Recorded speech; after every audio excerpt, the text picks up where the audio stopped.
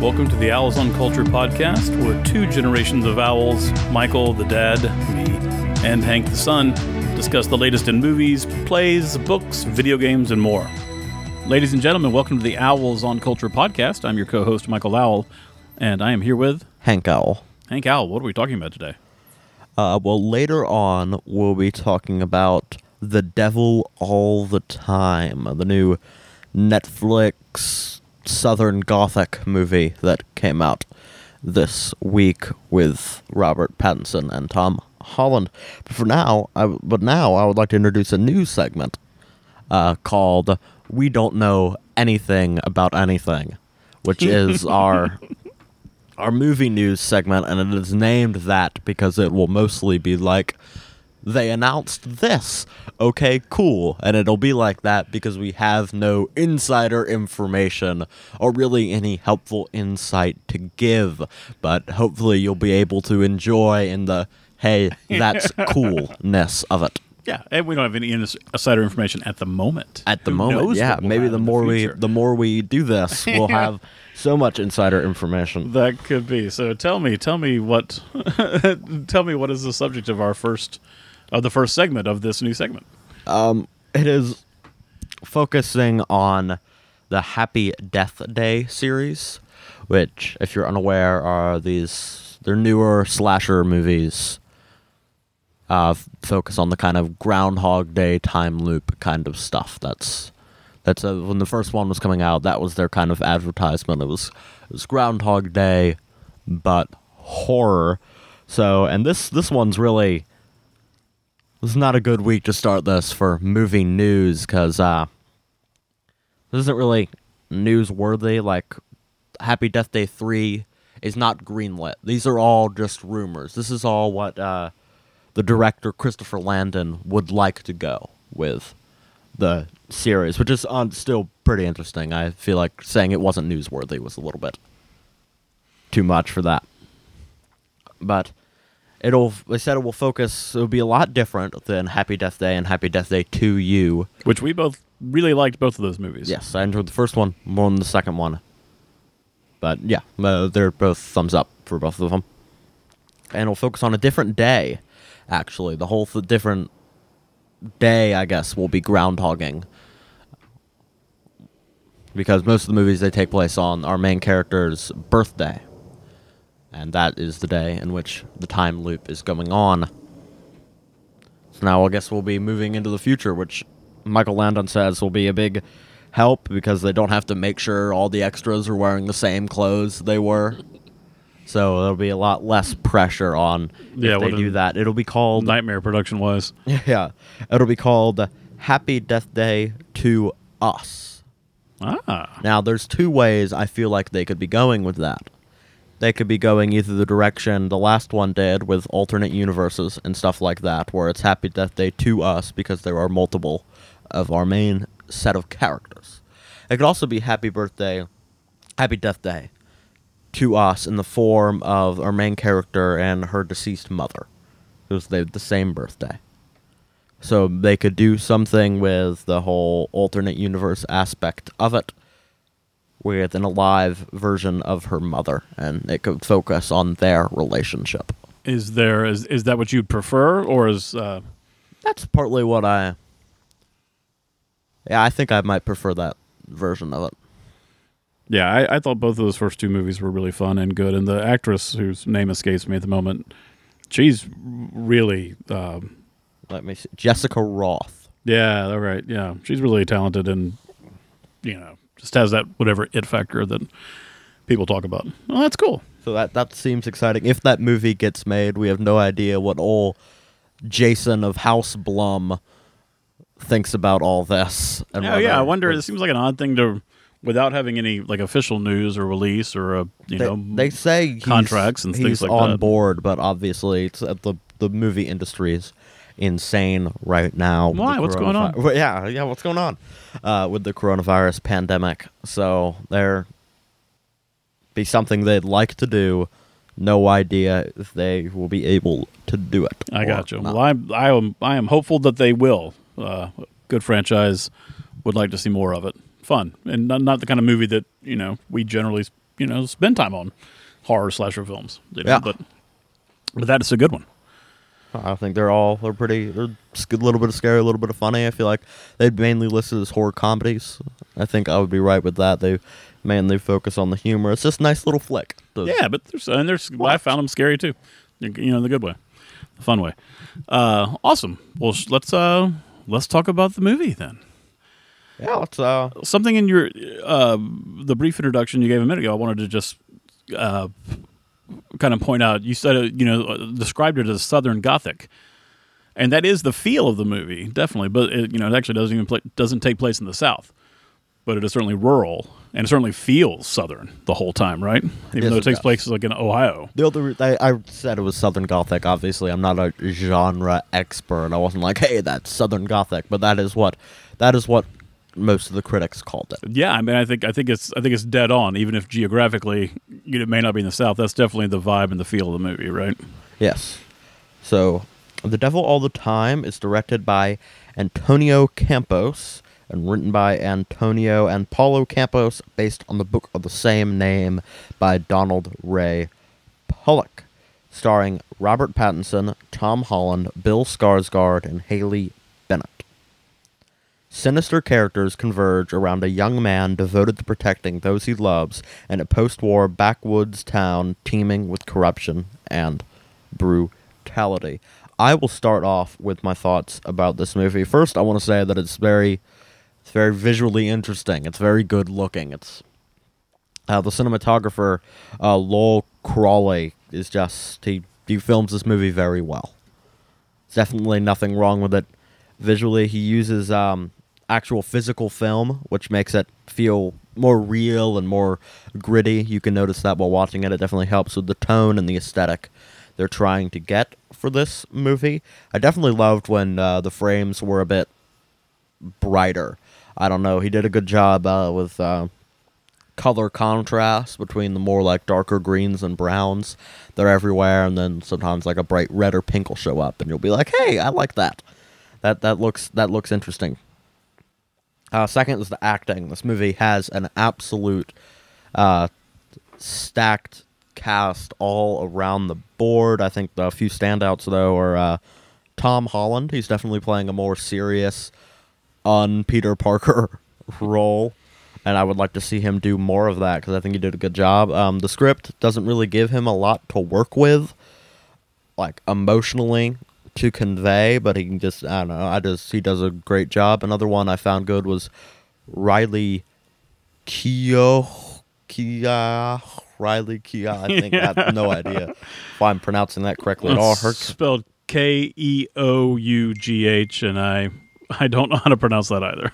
Yes, but she plays Sandy Henderson, who's kind of the, this is an understatement, but she's kind of the wife of a serial killer, basically. And she was one of the more interesting of our major ensemble. I feel like she's more like, her character is more subtle than others. She definitely changes a little bit more throughout the movie. Yeah, so she's got a little... I felt that was a nice change of pace compared to different characters. I'm like, oh, you're not being so incredibly obvious with what your intentions are. Yeah, she has a nice little journey, and it is a subtle journey, but she does a great job with it. Yeah. Yes, I think the real MVP of the cast was Bill Skarsgård, who I think actually does a pretty moving performance. As a PTSD-riddled World War II veteran, struggled with faith, and who deals with that struggle with faith in a less than moral way. I think he did a good job. He wasn't really in the movie as much as you expect him to be, but I found him interesting. I found him fun to watch, and the way he conveyed the emotion this character is feeling, which is a lot of it and a lot of negative emotion. So you feel you're affected by his performance more than others. The third thing, this is a really small, tiny thing, and I'm aware that it is quite a cliche now, but I enjoyed the use of the fairly innocent older songs used in the backdrop of violence, even though it is used everything, but that's something I think I'll always enjoy. Just the nice little, like, change. I'm hearing something nice, but I'm seeing something terrible. Yeah, that contradiction is when done well is fun to behold. Yes, so I don't think that's something I'll get tired of anytime soon. This movie does this a lot. Some critics called that annoying. I felt it was fun. The bad stuff, surprisingly and disappointingly, Robert Pattinson's performance was a low point for this movie. A lot of critics and I feel that he was, not saying that I'm a critic, but a lot of critics and also me, general audience guy, I feel like he wasn't on the same wavelength as everyone else.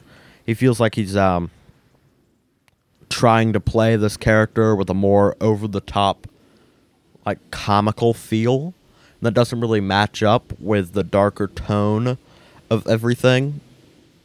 I just, like, there's a contrast between him and the rest of the cast, and not in a way that I found enjoyable. Also, his accent, I did not enjoy his accent. He manages to pronounce delusions like delusions. So I felt that accent could have been better, and it felt so overplayed and over the top compared to everyone else's accent. The second, which is something I believe you liked, which is the narration in this movie. The narration, which I think this is actually pretty cool, that it was done by the author of the book. So it's cool that it's done like that.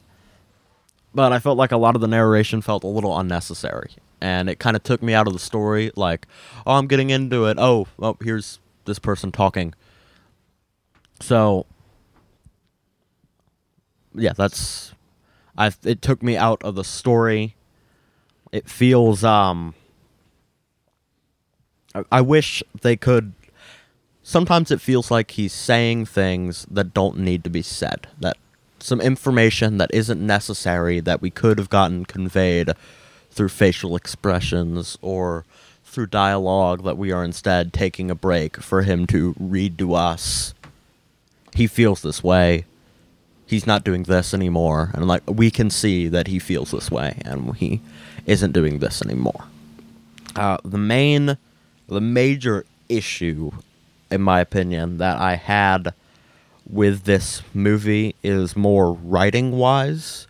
The characters were not particularly compelling to me, and that has to do with the way the story is told. It follows a large ensemble of bad people and victims of bad people.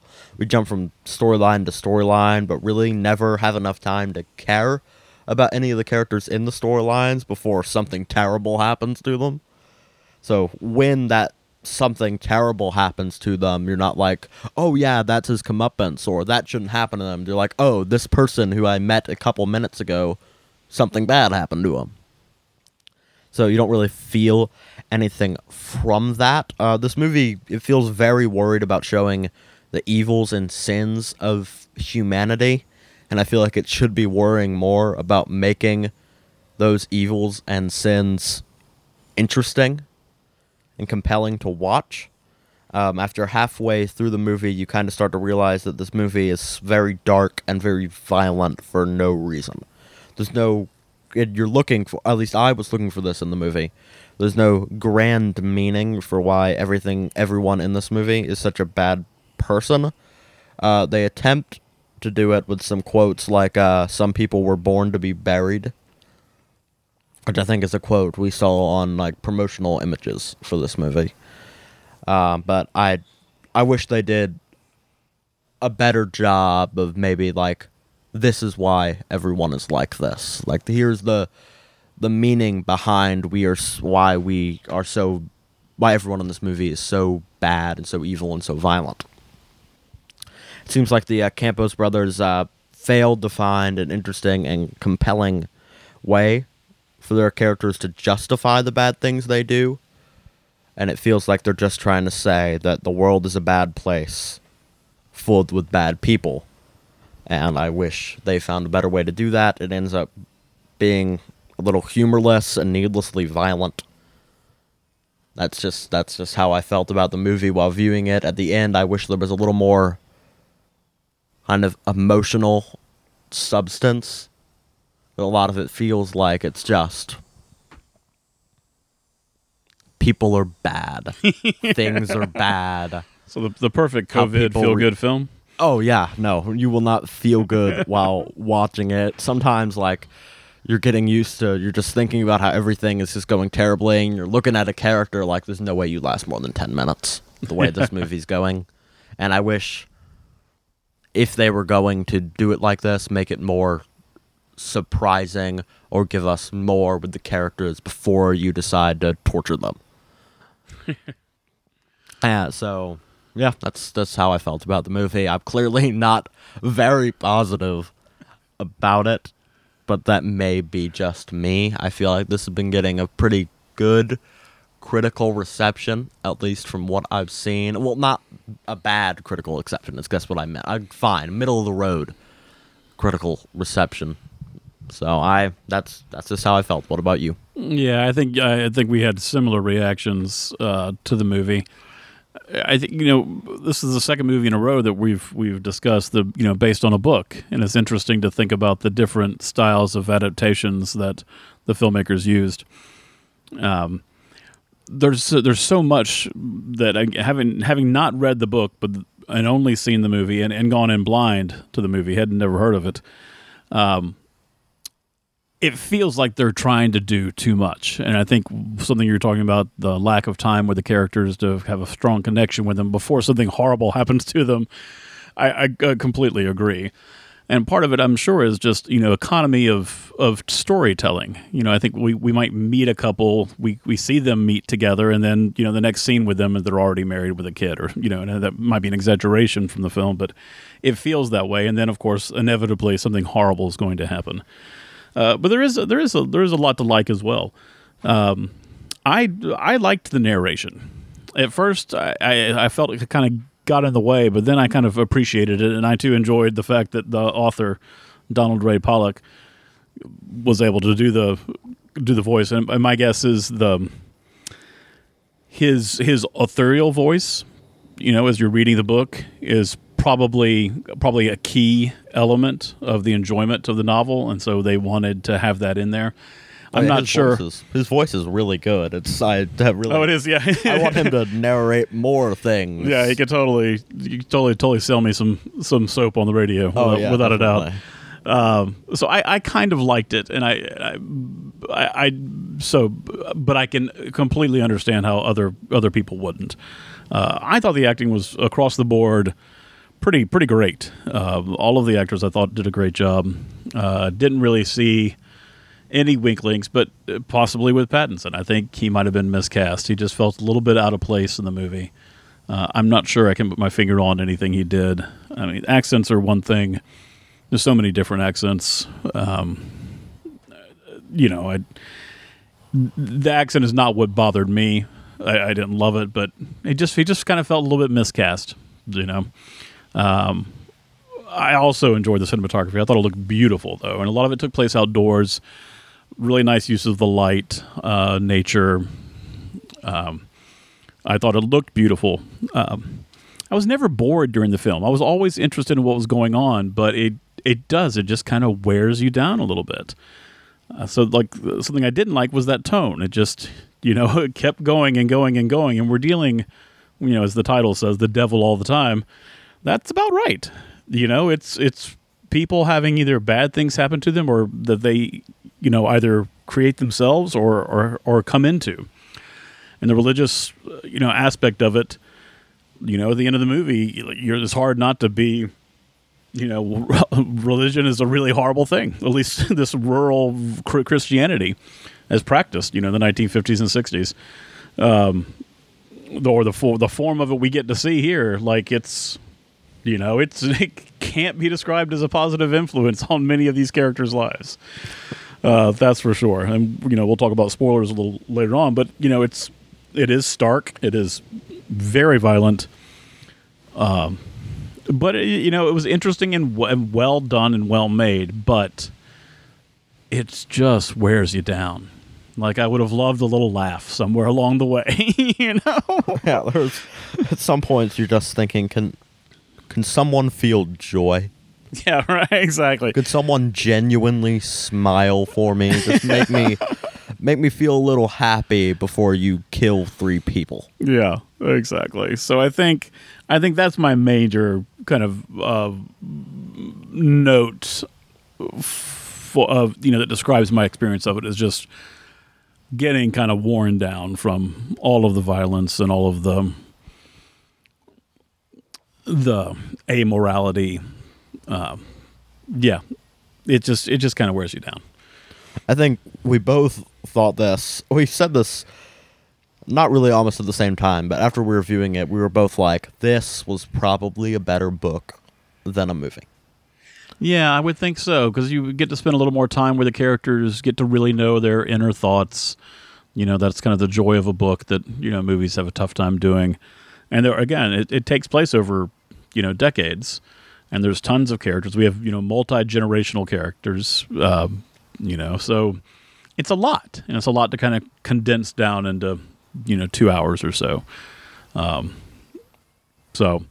I do wonder if the book, are there more, moments of humor or levity in the book, or is it also still the tone down? And I haven't read much about the book to know the answer to that or not.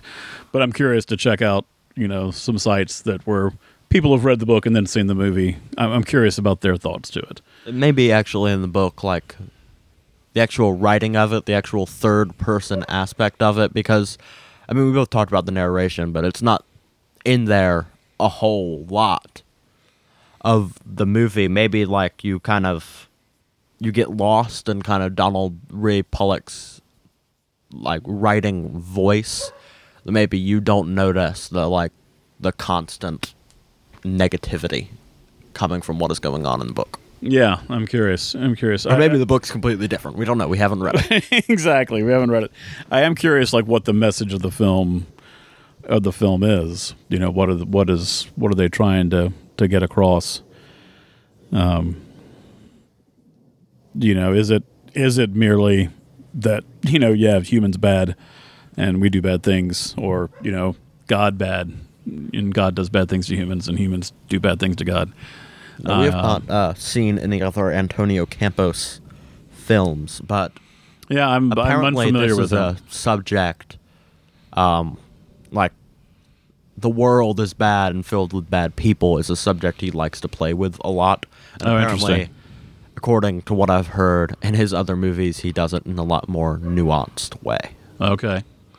All right. Well, that's interesting. Any of the films that I would have heard of that he's done? Christine, After School, Simon Killer. Yeah, I'm not familiar with any of those, unless the Christine is the Stephen King book about the haunted car. They could have remade that. There was one version of that occurred, I think, in the 70s or 80s, but I doubt that. Yeah. So, anyways, I'm glad we watched it. And again, the acting exceptional, but maybe it's all colored too from just being COVID right now, where everything feels kind of a little bit like a struggle, and nobody is at their best.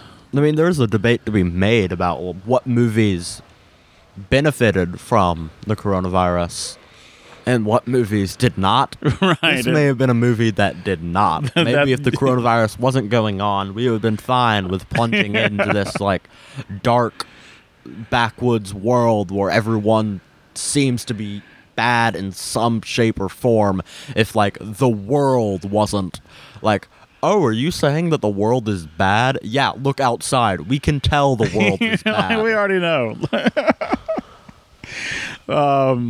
Awesome. So, shall we move forward to the spoiler section, or want to give a grade? Yeah. Let's go first. I want to see what your grade is. So, I'm going to give it a C. I'm glad we saw it. If this sounds like your cup of tea, go for it. It is bleak and grim, but the acting is great, and it's it's beautiful to look at. I give it a C. How about you? I also gave it a C. I think C will be my kind of middle of the ground. It's very it's visually well made. It's beautiful to watch. The acting is good, so it gets there. It gets to a C. But just because of the writing and the way I didn't feel anything for any of the characters, it doesn't get any farther. This is my halfway point. This is you made a movie. It just wasn't for me. And that's perfectly valid and fair. All right, so let's talk spoilers. Let's get a little more specific now. So if you want to avoid that, go for it. And we're going to start spoilers in 3, 2, 1. And I want to start with a question to you, Hank, because this just occurred to me as we were talking. So if you don't have a ready answer, that's fine. But I'm curious, of the various storylines, which one was the most compelling for you? Like, what did you enjoy the most? Now, I don't know if this counts as one of the storylines. This is more of the beginning setup. This is before everything kind of branched out in the craziness. But I like the beginning with Bill Skarsgård. I wished we would have maybe focused more inward on that family. And we do. It is the main subject of the movie. But I wish we had more time with that. This is kind of how I felt with Birds of Prey. A little bit. The DC movie. Because during that movie, they also do a lot of jumping around, and a lot differently and a lot more annoyingly, at least according to me. During that movie, I wished, can we just focus on Harley Quinn a little bit more? Can we just have a good through line before we start breaking out into everything? Right. And that's kind of how I felt with this. I wished we stayed with our main bunch. Kind of the opposite of that, though. I enjoyed the serial killer couple a lot. I wish... Yeah, that's a crazy storyline, but I like that as well. There's more stories to be told with them and going into the actual serial killer's psyche, because we kind of sum it up with one line of narration, and I wish we went more into his head. And that was... Yeah, but though I'm not sure how... In one of the reviews I read, and I guess this is what came across a little bit, is this whole idea of... I don't even know if... I think we're a children-friendly podcast. I'm not even sure we can really broach it completely, but, it is serial killers, and there's sexual elements involved with the serial killing that are really disturbing. But I think these two actors, and I'm wondering if I can remember their names. So Jason Clarke plays Sandy's husband. He's, I guess, the male of the serial killing team, and then Riley, whose last name we don't know how to pronounce. They were really kind of great together. Like, they have a good energy. It was fun seeing them kind of pretend to be whatever they were pretending to be to lure their guests, or what I think of models, as they call them. Their dynamic was pretty great. And her journey, and you mentioned this earlier, from feeling like, just being, completely on board to wearing thin with the whole thing. Like, that was subtly done and well done.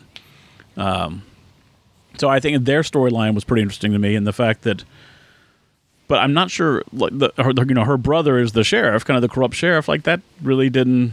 Oh, the sheriff didn't make anything too interesting to me. Now, a lot of people think Sebastian Stan's sheriff character was a standout in the movie.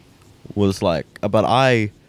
Like, is acting standout or that storyline? That storyline. Yeah, that didn't...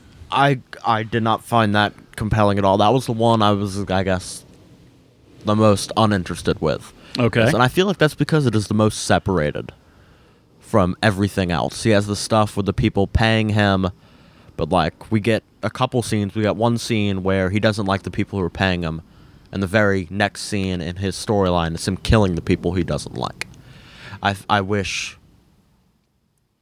I don't... I feel like we're missing steps in a lot of these storylines. Because of time. How do you think this would do as a mini-series?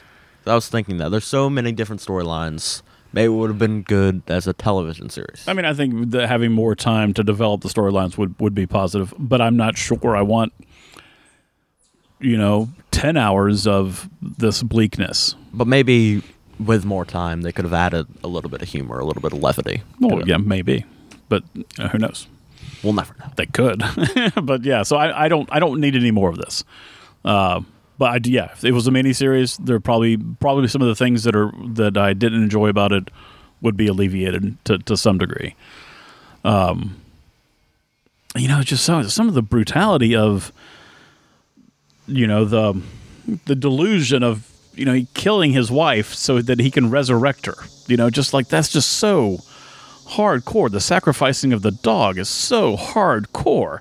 Then him killing the dad killing himself on the altar it's just all so much. It's just. And that, again, that's even before you think about some of the other negatives of, or, things that happen. So that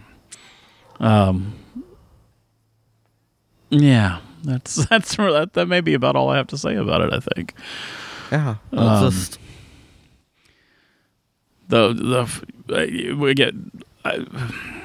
Tom Holland's character I thought was pretty great, and seeing him handle this trauma of his, dog dying, his dad dying, and then, being in a position of just that, what a ride that poor man went on.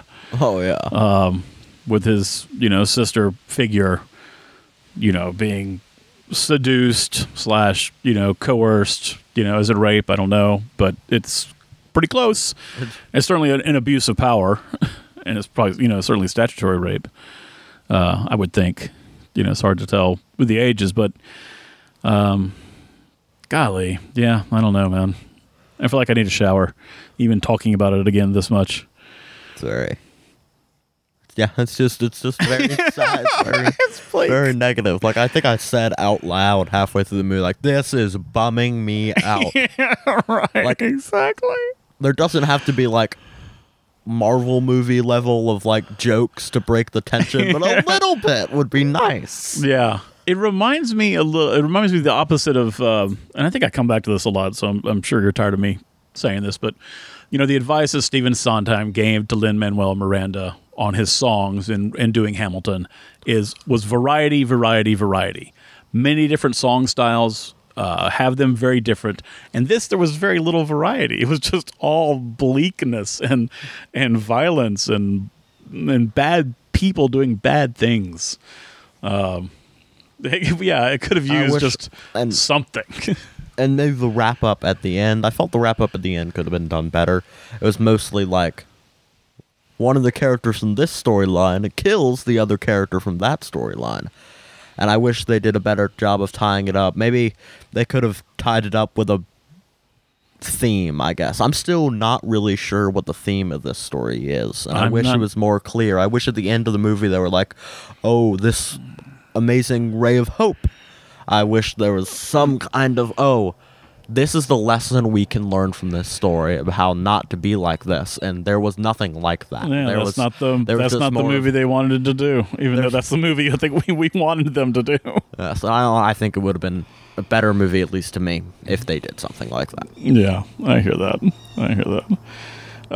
Anything else we want to say about this one? I don't.